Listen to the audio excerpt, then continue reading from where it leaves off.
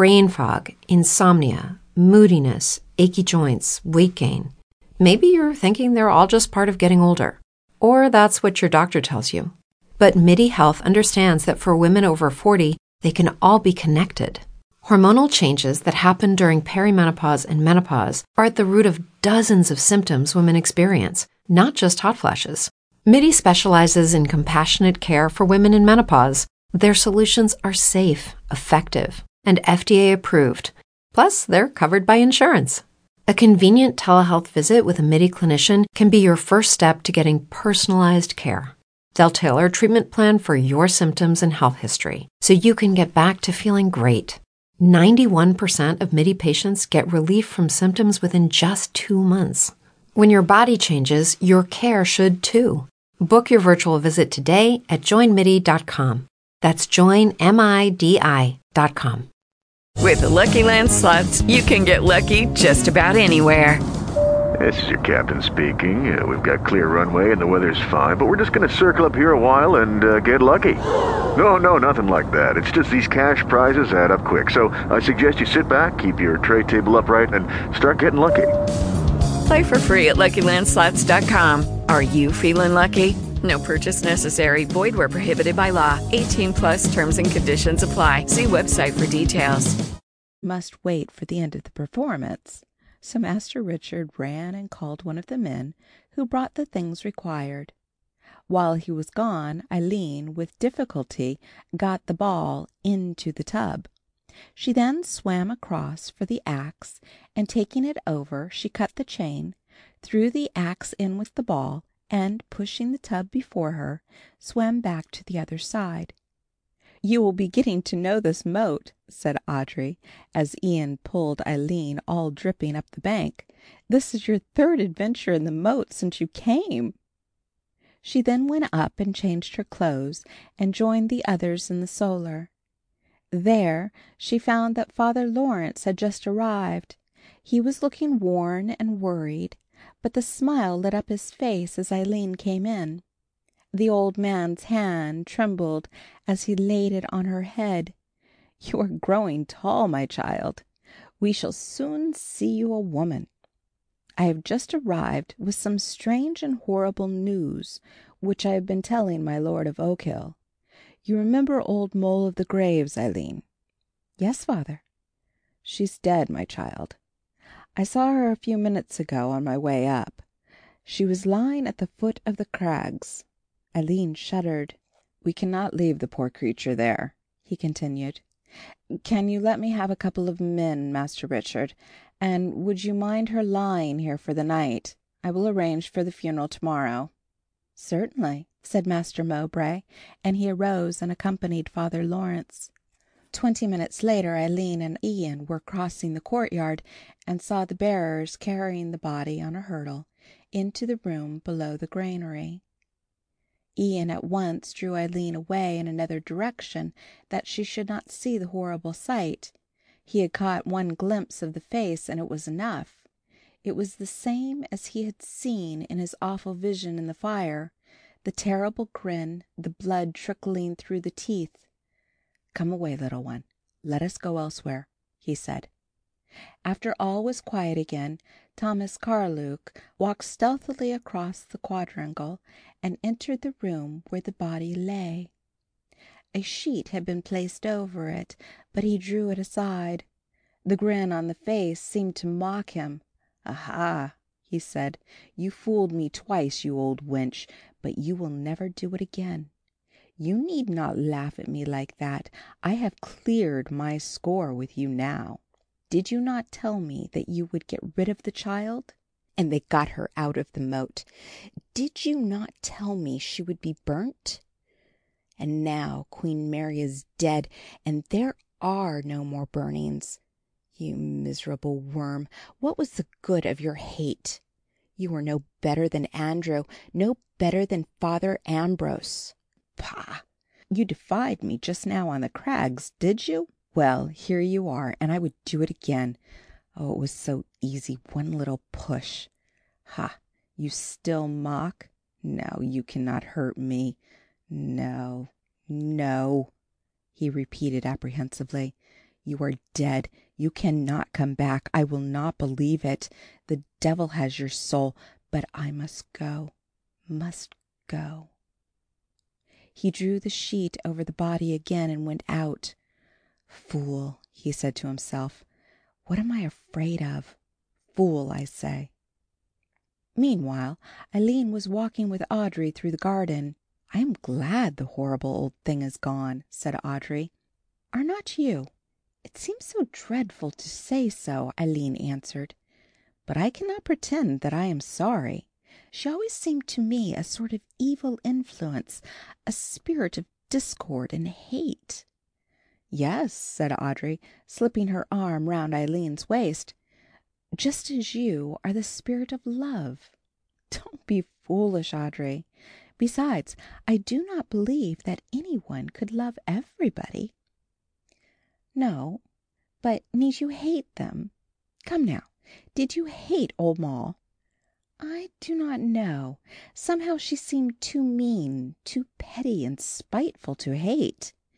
You could not fight her exactly. She was not worth fighting, so to speak." "But I always felt," said Audry, "that behind the old woman, not in the old woman herself, was a power of evil and hate, a great power that could be fought." "Oh yes, quite so. I think there are things to hate.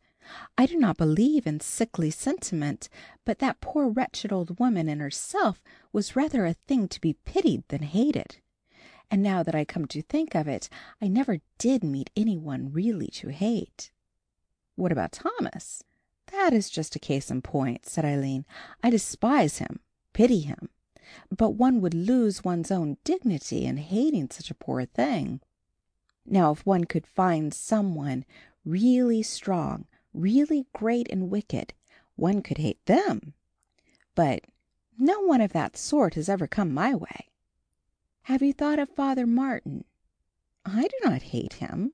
I was afraid of him, and I did not think him altogether a good man, but in the main he seemed to act up to his lights.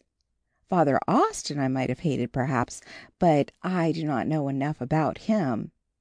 There is someone over there that I love," she said suddenly, as Father Lawrence appeared at the other end of the garden. "I think he is the best man I have ever seen." "Better than Ian?"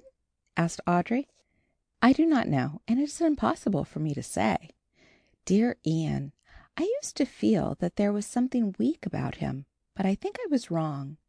The wonderful thing about him is that he is developed on every side.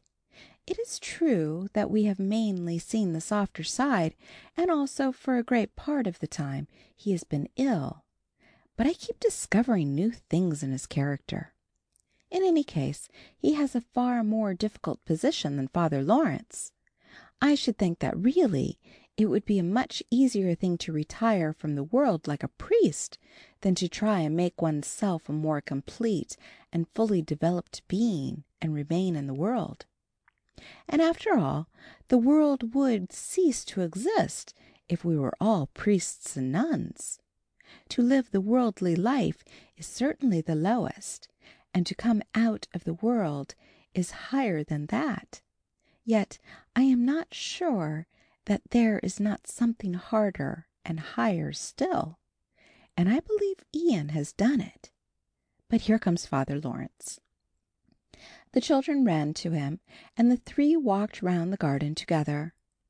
It was a rare picture, the fine tall figure, slightly bent, and the wonderful spiritual face, an epitome of the glory of age, and the two exquisite children, just approaching the threshold, on the other side of which they would soon reach the mysteries of adult life.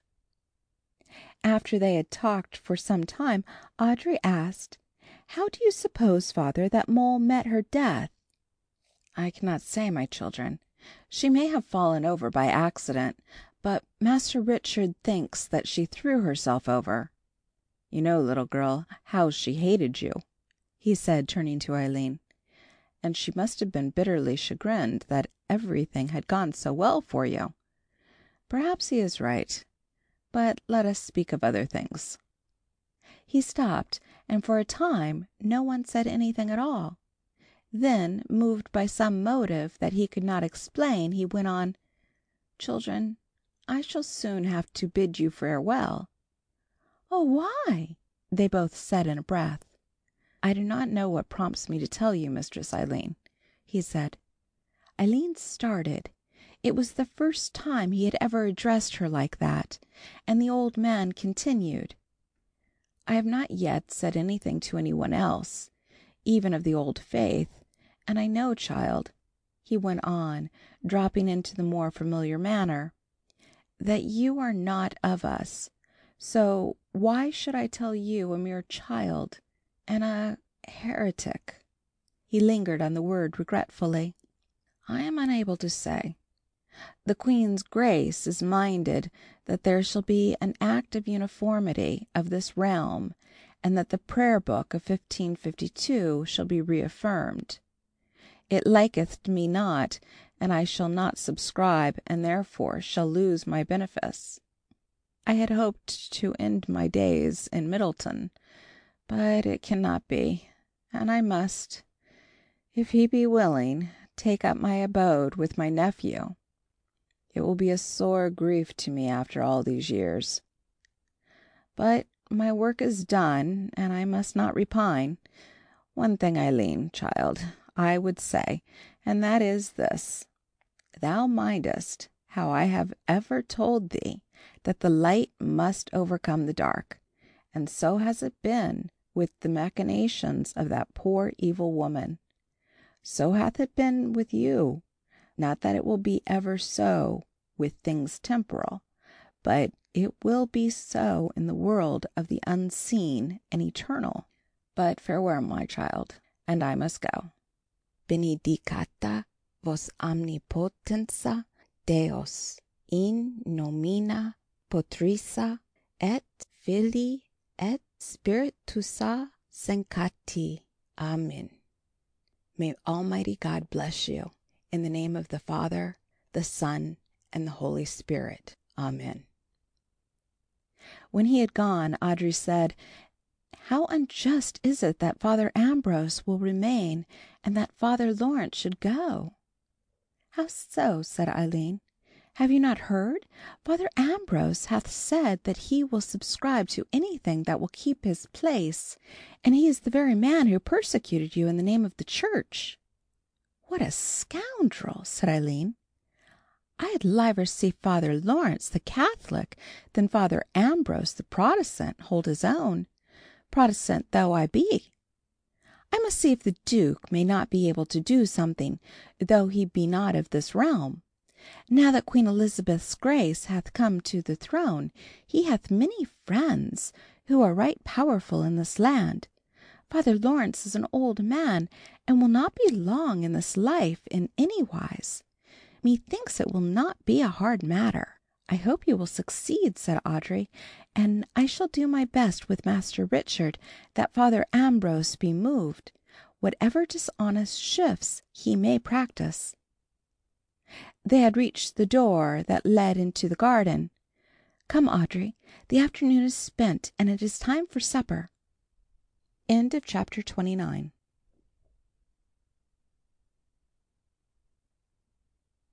With Lucky Land Slots, you can get lucky just about anywhere. Dearly beloved, we are gathered here today to... Has anyone seen the bride and groom? Sorry, we're here. We were getting lucky in the limo and we lost track of time. No, Lucky Land Casino, with cash prizes that add up quicker than a guest registry. In that case, I pronounce you lucky. Play for free at LuckyLandSlots.com. Daily bonuses are waiting. No purchase necessary. Void where prohibited by law. 18+. Terms and conditions apply. See website for details.